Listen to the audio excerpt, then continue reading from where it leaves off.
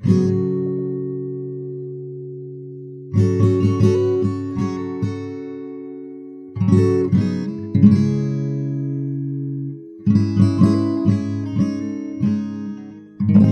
first commercially bottled water is thought to have come from Malvern Hills in England. There is a site there in Malvern Hills called the Holy Well, and the water from this well has been purported for about 400 years to have beneficial, medicinal, and even miraculous properties. Before bottling began at this well in 1621, there were already rumors that the water from it was special. Local folklore included tales of various saints having passed through from time to time, and those saints then telling local hermits and squatters and other residents that the water was great, it was a gift from God, and so on. But it's worth noting that, again, this bottling effort was a commercial enterprise. So it was kind of in their interest to boost its perceived value proposition, and the celebrity endorsement of 1621 was telling stories about how saints love your product. They doubled down on these tales after Dr. John Wall, a well-known physician, came through to analyze the chemical contents of the spring water. In his published analysis, he said that the water contained, quote, nothing at all, end quote, which you would think might have convinced him it wasn't anything special, except that he went on to play a leading role in turning Malvern into a spa town. In some cases, and for some products, nothing at all is a very positive attribute. The popularity of Malvern water increased in the 19th and 20th centuries, and in 1850, it was bottled on a large scale by Schweppes, which opened up a plant in the town and branded the local water Malvern Soda, before, 6 years later, renaming it Malvern Seltzer Water. In the 1960s, the well became derelict, but it was reopened in 2009 under the brand Holy Well Spring Water by an independent family-owned company. There are a lot of well towns like Malvern throughout England and mainland Europe. This isn't as big a thing here in the US, but when I was living in Prague in the Czech Republic, I visited one of these towns with a friend, and they really do make a big deal about it. The water flows from antique sculptures, what amount to old-school water fountains, throughout the town, and you can put your bottle, your canteen, your cup, your whatever, underneath these fountains, and take as much of the water as you like. Generally, there's either an entry fee to access the main plaza, or there's enough other enterprise in the area, restaurants and food carts and souvenir shops and such, that they can afford to just let people come in and drink as much of their water as they want for free, while still being able to make a profit. And the water, at least the kind that I tried at that place in Czech Republic, was absolutely terrible. For my preferences, at least, it was just some of the worst water I've ever tasted in my entire life. It wasn't quite seltzer water. It wasn't bubbly in the sense that artificially manufactured fizzy water tends to be. And it certainly wasn't just pure, clean, flat, unmessed with drinking water. It was heavily mineralized, bitter-tasting well water. And I could barely take a sip without grimacing. But people around me were just chugging it down, going in for seconds and thirds. They bottled this stuff and they sold it in stores, and people bought it in droves, despite having access to perfectly fine tap water. Some older people had staked out spots near these fountains, and they just seemed to sit there and sip at this water all day long. I was told that many people in the region still believed that these waters from these wells have healing properties that can cure the ailments that come with age, among other things.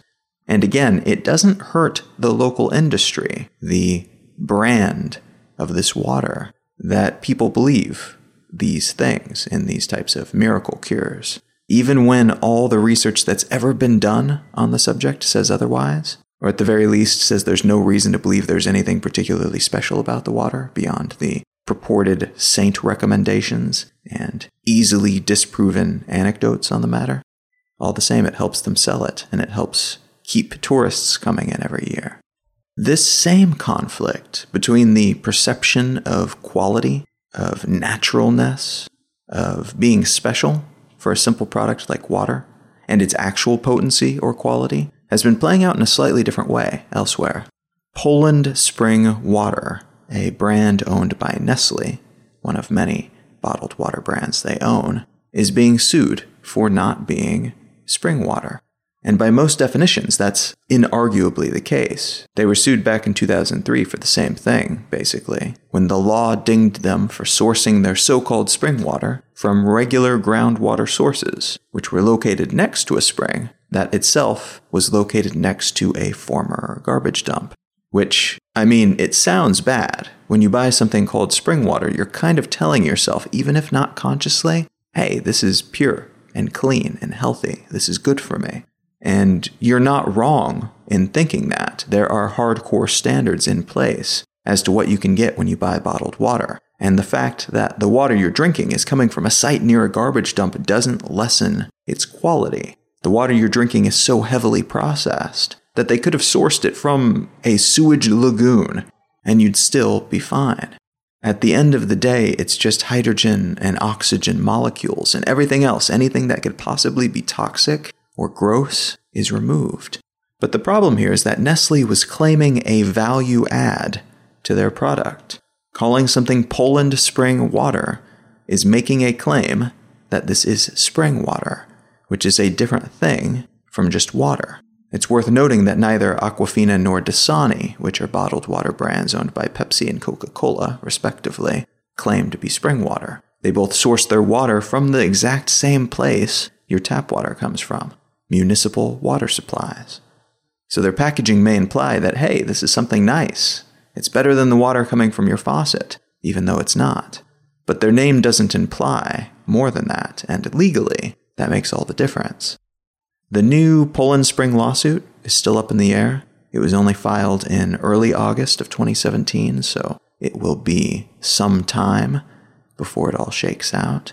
But it's worth remembering that, one, in most cases, the bottled water you're getting is the same as from the tap, more or less. Two, in the cases when it is different from what you're getting from the tap, it's probably because they removed even more of the non-water stuff than the local water supply does. So it's even closer to just pure hydrogen and oxygen than before. It's not closer to nature, it's actually further away from it. And three, that means that this type of water is unlikely to cure you of anything, or even be special in any way. Which, having tasted the natural spring water at one of these blessed springs, I'm frankly kind of happy about. I would hate to have to down more of that stuff in order to be cured of something, but that's just me. I should note that this is just a quick discussion of the water that's being sold in bottles, not the consequences of the bottled water industry, or the bottles, the containers being used. That's an entirely different creature, and though there are massive benefits to having remarkably pristine water available in highly portable containers, ready to be shipped to disaster zones, and the like, at a moment's notice, relatively inexpensively compared to the alternatives, this method of distribution also comes with a huge number of negative consequences, including really horrible things like these big water bottling companies buying up local water sources to sell back to locals. But what I want to talk about today is the general availability of water and whether access to water and other related seemingly fundamental things should be considered a human right. And if they are considered to be a human right, how these resources should be made available.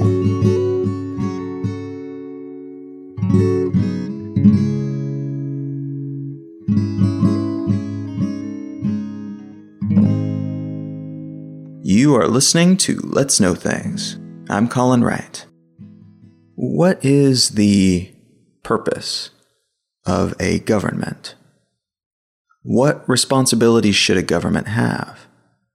What expectations should we have of our government?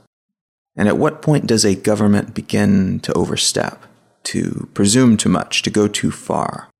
The article I want to start from today comes from the Bloomberg Bureau of National Affairs, and it's entitled, Peru Makes Water Access Constitutional Right, Sets Up Sewage Plan.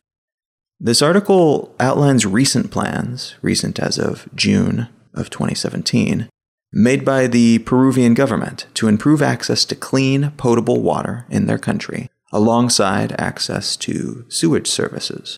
And these are two things that a lot of people living in developed countries around the world tend to take for granted, but it's not something that everyone, even in places like the US and European countries, can claim, even if it feels that way much of the time to many of us. In the US, for instance, tests in 33 cities around the country found unsafe levels of lead in the drinking water. And any level of lead in drinking water is unsafe, but these tests showed levels that were even above the tiny range that politicians can usually overlook and sweep under the rug. I spoke at greater depth about that in a past episode about lead contamination, but in short, any amount of lead in the water is not good, and it's not just in places like Flint, Michigan, where such contamination exists, though they certainly stand out as one of the more newsworthy and horrible examples of this kind of infrastructural negligence in an otherwise well-developed country.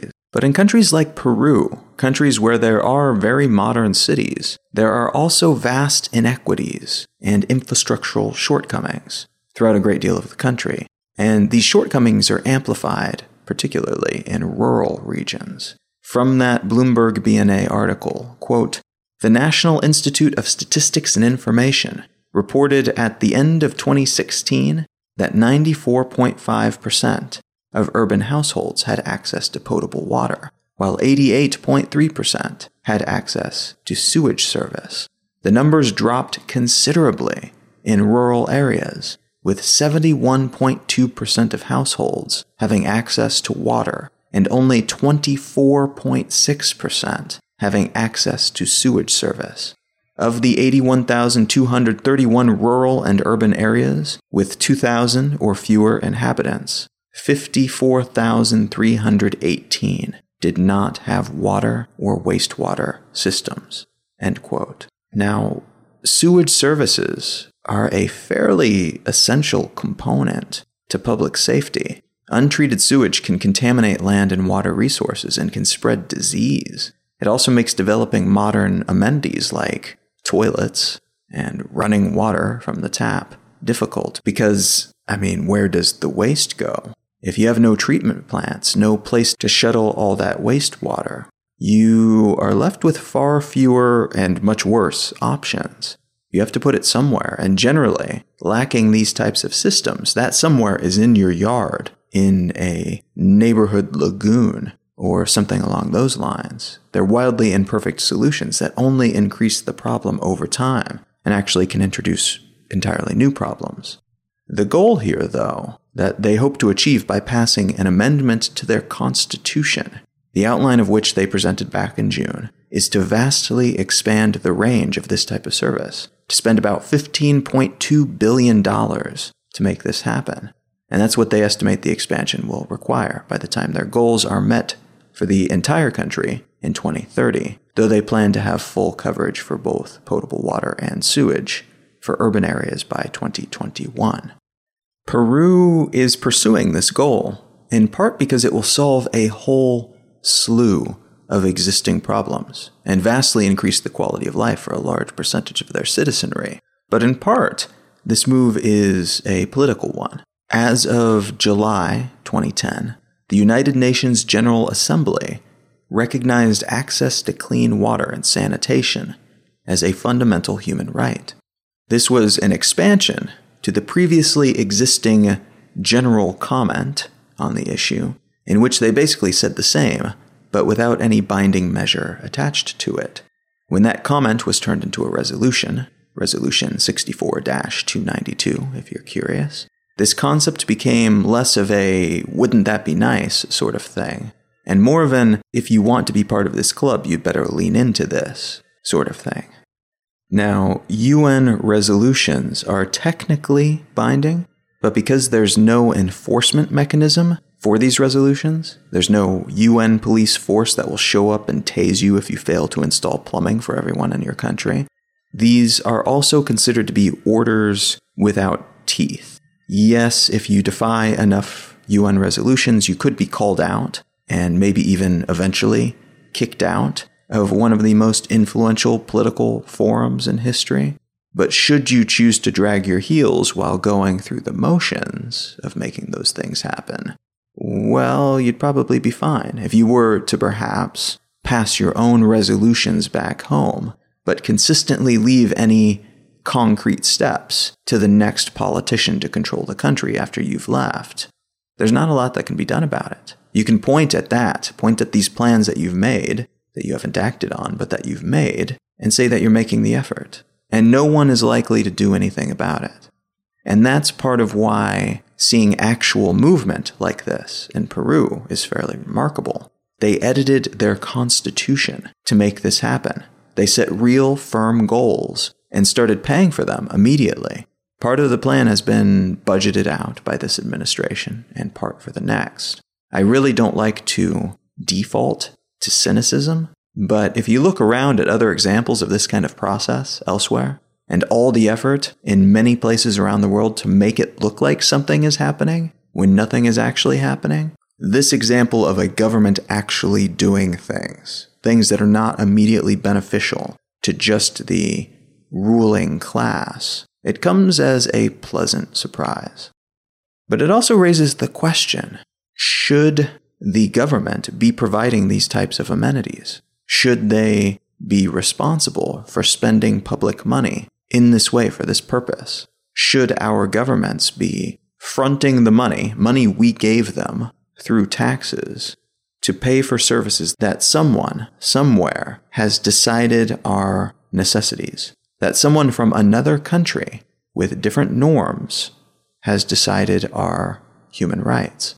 Asked another way, if the United Nations declares that flush toilets with robotic bidets attached to them, the fancy kind of toilets that play cheerful music while they spray warm water at your undercarriage after you've used the toilet, the kind that they have even in public airport bathrooms in Japan, if the UN decides those robo-toilets should be a human right, should Peru feel compelled to install that specific facility as well? Now, arguably, humans got along just fine before modern sewage treatment facilities and toilets and things like potable tap water were invented. Yes, there are huge benefits to having these types of things, but there would be benefits to having those singing robo-toilets as well. And there are other beneficial things that the government could spend $15 billion on, or that taxpayers could have spent that money on had they not paid it away in taxes in the first place. Where do we draw the line? And how do we decide which of these upgrades, these projects, are actually necessary in a fundamental universal way, and which are merely one group's standards being enforced on another group? Should we all get robo-toilets just because Japan has them, and just because they're awesome? And they truly are awesome. If you've never had the chance to use one, prepare yourself. It will make your toilet at home seem incredibly lame by comparison. But is that enough to justify government spending tax dollars to make sure we all have these awesome toilets? Should that be something the government gets involved with and spends public funds on? Or should that be left to individuals to invest in or not invest in as they see fit, based on their personal toilet preferences, but also their other needs? Again, the other things that they could be spending that money on that might be more fundamental to them. Let's explore that question further by imagining a somewhat different scenario than we have playing out today. Imagine that we human beings have expanded our reach substantially. We're not just all over the land masses of planet Earth, we're also out on seasteads, floating around on cities on our oceans. We are under the oceans too, protected under bubble domes or whatever technology ends up making more sense in the future. And we're out in space. We've got colonies and even full-blown cities on the moon and on Mars, floating balloon ships in the atmosphere of Venus. We're out on asteroids. We've got some free-floating bases at Lagrange points throughout the solar system. We are just all over the place. How might this scenario and the wildly different places that we are living, and the wildly different needs and requirements for existence of all these different places change our perception of what is and what is not a human right. There's a term in the aviation world, pilot in command. That's the person with ultimate authority over an aircraft, someone with whom the buck stops, and who is essentially the lord of his or her domain, at least for the period of the flight that they're on and within the confines of their vehicle. That means in some circumstances, this person could very well outrank their typical professional or military superior, at least for the duration of that flight within the confines of that plane. There are similar rules embedded within maritime law for those who operate ships and submarines. There is so much that can go wrong in such situations, in the operation of such vehicles, that it is therefore important to have an absolute authority who will be obeyed without question. And it's important enough that they can even throw typical rules out the window in some circumstances to ensure that that plane lands safely, that submarine doesn't experience some kind of catastrophic failure, even if that means the pilot of that vessel has to supersede orders from their typical military superior.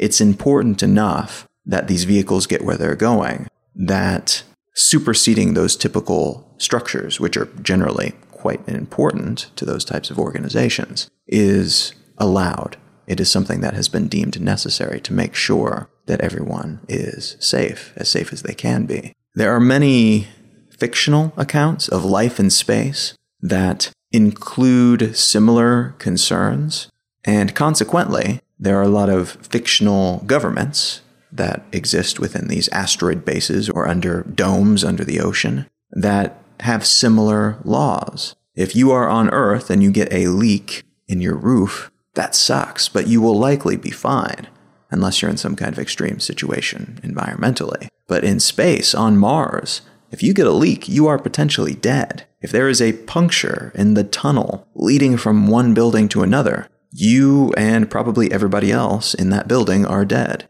If your neighbor's biodome has a leaky seal that they haven't gotten around to fixing, that affects not just them, it affects everyone on that station. It uses up your finite supply of oxygen. If they are under the ocean, it might impact the structural integrity of the entire building. So, although on Earth, it might be each individual's decision if and when to fix and maintain their stuff, that right would likely have to be taken away, or at least truncated, in situations in which someone being lazy could catastrophically impact everyone else. So in short, different situations call for different approaches to governance and different perceptions of what kind of rights we have. Colonies on Mars will very likely need to be more authoritarian, at least at first, to ensure that the tragedy of the commons doesn't doom everyone to death by asphyxiation.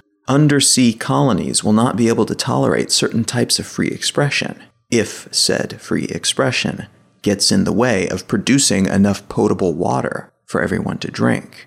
These differences in governing necessitate a different approach to human rights as well. It may be decided that everyone on Earth gets singing robo-toilets, but up in space, they'll need to ensure all waste is recycled, is used to help grow more food, so the systems that work on Earth won't necessarily work there. And at the same time, they'll probably need to have some human right guarantee of government-provided spacesuits and an access to breathable air.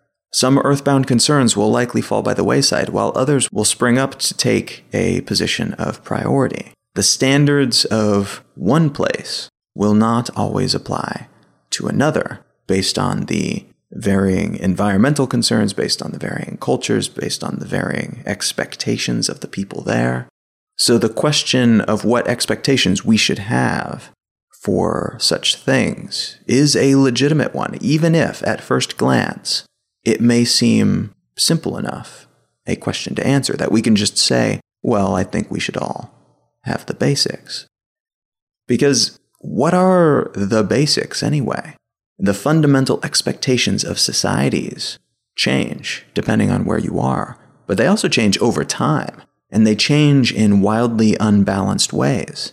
It may be that we get robo-toilets for all before we get healthcare for all. Not because fancy toilets are more necessary than cancer treatments and flu vaccines, but because healthcare, in the US at least, has become heavily politicized, and very awesome robo-toilets, at least thus far, have not been. And healthcare is actually a great example here to help understand why even things that some people consider to be the basics are not so cut and dry. Yes, if we are going to say things like air and water should be fundamentals provided to citizens by their government, it makes a kind of sense that things like antibiotics and pregnancy services should be as well. They all tie back to general wellness and the propagation of the species, the survival of people. But which pregnancy services should be provided? Which medicines for which types of diseases or injuries? Are we going to treat just the potentially fatal diseases, or are we going to work on the uncomfortable ones as well? Are we going to treat just life-threatening injuries, or are we going to fix broken bones? What about mental health? Should therapy be covered by the government? What about so-called inessential surgeries that will improve a person's life, but which won't save their life? Maybe because of a birth defect, they have trouble walking, and they can walk, but a simple surgery would help them move around more comfortably, like everyone else. But they won't die if they don't get it. Should that be covered? What about cosmetic surgery? Many Nordic countries have universal health care, which covers everything, including things like cosmetic surgeries. The argument being that if people really feel strongly enough about this change to themselves, to their bodies, they will probably be better off. They'll be mentally healthier if they are capable of making those changes. Should taxpayer dollars fund this type of procedure? What about for someone who wants to undergo gender reassignment surgery?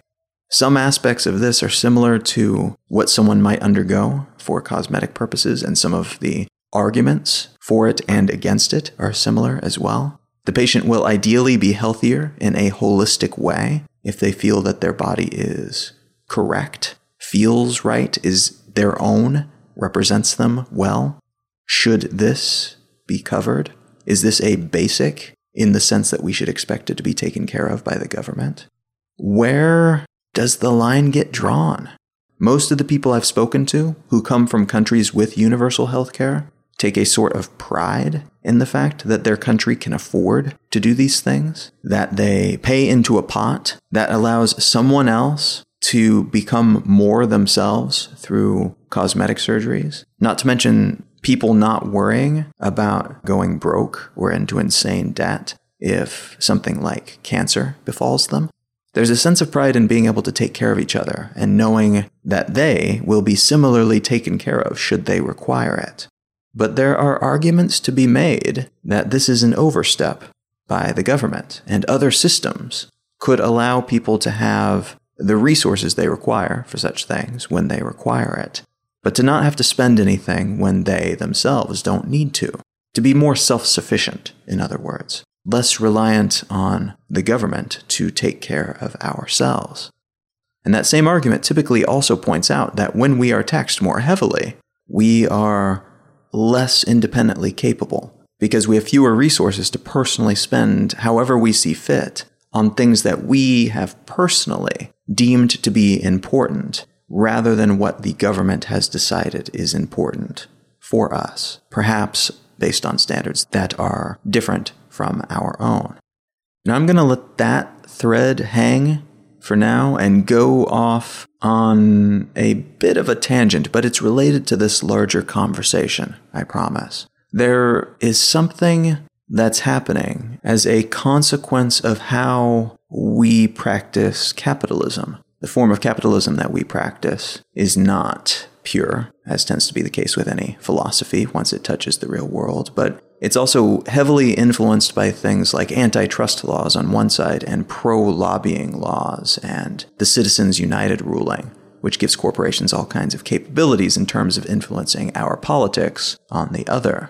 I discussed this topic more broadly in a past episode called Corporatocracy, but I want to focus on another aspect of this confluence of variables here, namely that regardless of why, corporations are becoming increasingly big and powerful, and in many cases more powerful even than governments. The stats here are pretty boggling. Apple alone is worth almost 1% of the entire planet's GDP, according to 2017 estimates by the World Bank. The world's GDP is estimated to be $74.2 trillion, and Apple is almost 1% of that. Now, when I say worth, I'm talking about Apple's market cap, which means we are tallying up all their publicly traded shares and such, in addition to the massive pile of cash that they're sitting on. So that's illiquid capital versus gross domestic product, which isn't the same thing, but it's still a fairly incredible comparison, especially when you consider that their market cap is worth more than the GDP of 183 out of the 199 countries for which the World Bank has GDP data available. Not an apples-to-apples comparison, you might say, but useful for showing scale. So if you consider that scale, the nation-sized scale that some of these corporations are playing at, it seems not so ridiculous to think that perhaps they could help us navigate the tricky gray zones between paying taxes and having government entities try to fulfill our every need, and sticking with the individualist approach, paying less but also having access to less by default. Consider, for instance, Amazon's Prime service, which you can subscribe to for, I want to say $99 a year or something like $11 a month. This service gives you access to streaming music and movies and games and a brand new collection of free ebooks each month, alongside unlimited online photo storage. It gives you discounts on products, both online and now, starting the week that I'm recording this, at Whole Foods grocery stores, which Amazon recently purchased. It also gives you free 2-day shipping on a huge swath of items from flatware to clothing to electronics to whatever else you might need. The EBT program, which is the modern iteration of food stamps here in the US, a welfare program for folks who need some assistance affording food and other necessities, which allows them to basically swipe a card at places that accept this program and pay for those groceries and such with money the government deposits in their account each month. EBT allows those who use it to purchase groceries from a wide variety of sources, including Amazon Fresh, which is Amazon's online grocery store, where you order what you need and it arrives at your door shortly thereafter. And back in June, Amazon made Prime memberships available to people using EBT at about half the normal price, $6 a month instead of $11 a month. So think about that for a second. This is a program that, for a low monthly fee, provides people with entertainment, cloud-stored services, a means of acquiring discounted food, even, importantly, in food deserts, educational services like ebooks and audiobooks, and a sprawling and growing catalog of other benefits. This was very much a business move for Amazon. I mean, they're a business, so every move they make will necessarily somehow tie back to straight up dollars and cents. That's just the nature of this type of entity. But because of how they've leveraged their resources, and because of how they've consistently reinvested in what is available to Prime members, they've concretely demonstrated something that I think could prove to be more than a little appealing to governments, especially government entities that are trying to solve problems like food deserts, where people have trouble acquiring fresh produce because there's nowhere nearby selling such produce at decent prices, or in some cases at all. It might also be appealing to those trying to provide educational and entertainment resources to people who would otherwise be left without anything to do and no way to learn beyond their often underfunded schools. Many libraries already provide online ebook and audiobook resources in addition to the hard copy books on their shelves. But increasingly, they also offer things like free subscriptions to Lynda, which is a service I've mentioned on this show before as a sponsor, and which is basically an online library of training videos to learn Photoshop to learn to sing, to learn to write better, and things of that nature. My local library here in Memphis offers Lynda for free to anyone with a library card. My tax dollars, then, are paying for this service, and presumably, Lynda is offering that service at a discounted rate because of the scale that such a partnership enables. They can afford to offer it for, let's say, $5 a person per month instead of 20, though it could be way less than that for all I know, because it will bring in a lot more people than they would otherwise have, and economies of scale kick in. So their cost of providing those services drop precipitously as more people begin to participate. Now, in this case, then, Lynda and those other services that these libraries are providing are private companies filling in gaps, things that the government wants to provide and is spending tax dollars on, but that they personally would not be very good at providing. It wouldn't make financial sense. They probably wouldn't produce a very good product, but they also wouldn't be able to do it efficiently. I wonder if the same kind of system could be applied more widely beyond just educational tools. I think libraries are teaching us a solid lesson here on how government and private enterprise resources could be combined effectively, but I wonder if it could go further into other spaces. Imagine, for instance, if the government made a deal to include a free Amazon Prime membership for everyone using the EBT program. That would save those people money, but it would also likely turn more of their welfare dollars toward Amazon rather than other purveyors. This would fulfill Amazon's existential need to always be making more money, but it would also provide a slew of valuable services to people who might otherwise need to spend what money they do have on entertainment and transportation to get across town to the grocery store. Why not make use of this effective, efficient distribution network that Amazon has built and get better, cheaper groceries that way? Why not save money and watch what's available on Amazon's online catalog of movies and TV shows and read the free books that they provide each month and save that money month over month for other things, to spend on things like rent and other necessities? And hell, if something like this really worked well, why not just give it to everyone? Why not expand it beyond people with EBT? Why not provide all American taxpayers with Amazon Prime by default?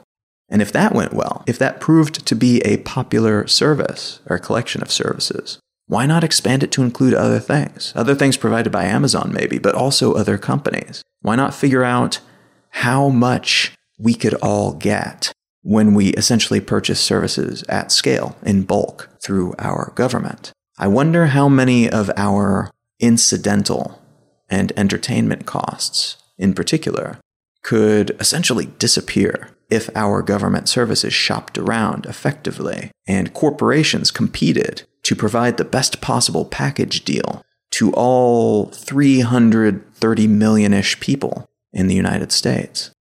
Now, there are reasons not to do this. There are reasons why we don't do it and reasons why we probably shouldn't. Many reasons, in fact. As tempting and interesting as it could be to just dive right in and scale up these businesses and put them to work, making sure we all have what we all need, plus more of what we want, as a fundamental base level part of the taxes we pay, there's always the threat that one day Amazon will wake up and think, you know what, I'm going to need more money for the services I'm providing you with. And the government will be out of luck, as will all of us who have come to depend on those services. Because those grocery stores that were competing with Amazon would have gone out of business in the meantime due to our increasing reliance on one type of food distribution. And Amazon competitors, current and future, operating within any of the fields that they play in, wouldn't be able to compete with something several times bigger than the company as it exists today. The same would be true across the board for anyone the government favored at this scale within any industry. We might get some great stuff built into our tax system, and we would get them essentially as welfare programs. Something almost like a guaranteed basic income, but with a collection of services that we're guaranteed to have as opposed to money each month. But doing so would probably cripple our economy and the trade-off. Government services would become reliant on private businesses, and those businesses would become reliant on government paydays. The whole global economic system would become more fragile as a result. But what if, alternatively, the government simply bought these companies and turned them into public utilities. This would be a tricky thing to accomplish with Amazon, despite how much the US government must sometimes drool over their massive and impressive supply chain and distribution infrastructure. But speculation about this sort of acquisition has been posited in the past. In regards to social networks, Facebook, for instance, or Twitter, could be bought up and made into a freely available community hub that wouldn't have to worry about shareholders and doing douchey things to try to rake in more advertising dollars. Facebook, in particular, has been the focus of this type of speculation recently because of the role it played in information dissemination, positive and negative, in the 2016 election here in the US. I personally would argue, however, that Twitter would probably be a much better target if something like this were to go down, in part because it's smaller, with a relatively tiny market capitalization, and in part because it's kind of a pariah relative to fast-growing networks like Facebook and Instagram, because its growth has kind of plateaued, which is not cool in the world of venture capital-funded tech companies. Being bought by a government and utilized as a public utility would solve that problem. You don't need unlimited growth when you're not reliant on the whims of investors for your continued existence. But, of course, just like with Amazon's Prime, becoming essentially a shopped-out welfare program, buying this type of infrastructure would also create entirely new problems. Who, for instance, would trust a government-owned social network? What would be the incentive to keep it up to date in terms of technology and design and usability? And I can totally see some of the utility in having such a network available as the official national community communication channel. The week I'm recording this episode, Hurricane Harvey is rolling through Texas, and people stuck on their roofs, desperate for rescue, have turned to Twitter to try to get the attention of rescue workers and strangers with boats who might be able to help them. And a government agency with access to more raw data from Twitter could, conceivably, make better use of that data and better manage this type of emergency, using that data to help guide official rescue workers, but also to better organize citizens with boats who want to help out. But would those use cases justify the cost of not just buying, but also running a company of that scale? Twitter is no Facebook. It's got around 320 million active users compared to Facebook's 2 billion active users. But, that's still pretty massive. It spent around $3 billion in operating costs in 2016 and still did not make a profit. Imagine if all that was pure expense without ad revenue and the like to pay for 5/6 of that cost. It would be a tough sell to the public who, after all, would be paying for it. So the question here is whether these things are necessary. A government-owned social network, outsourced welfare programs, existing internal welfare programs, healthcare, psychological services, air, water.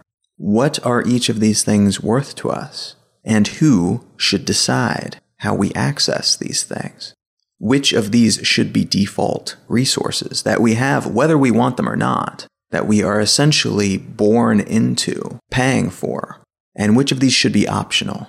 Perhaps more expensive and less accessible as a consequence of being optional, but still, things we don't need to invest in unless we personally want to for ourselves as individuals.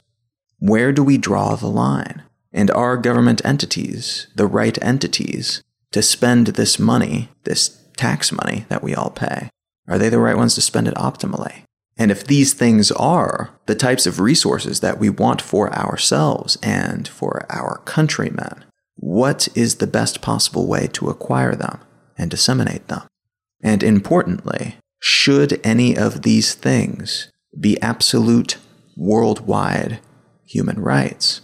Or are they all just robo-toilets? Totally rad, perhaps, but also generally unnecessary expenses for the majority of the population of the planet, at least as of today. And that brings me back to my original question. What is the purpose of government? How do we want to organize, and what structures, what systems of systems will allow for the best balance the most resilient infrastructure, the most rugged but still flexible model to ensure most of us are living in a world conducive to the pursuit of our individual happiness. And that will allow us to do so without lighting the fuse on some kind of future societal time bomb as a consequence of the choices that we make today. There's no single right answer to any of these questions. And that's part of what makes them so difficult, but also so important and interesting to ask.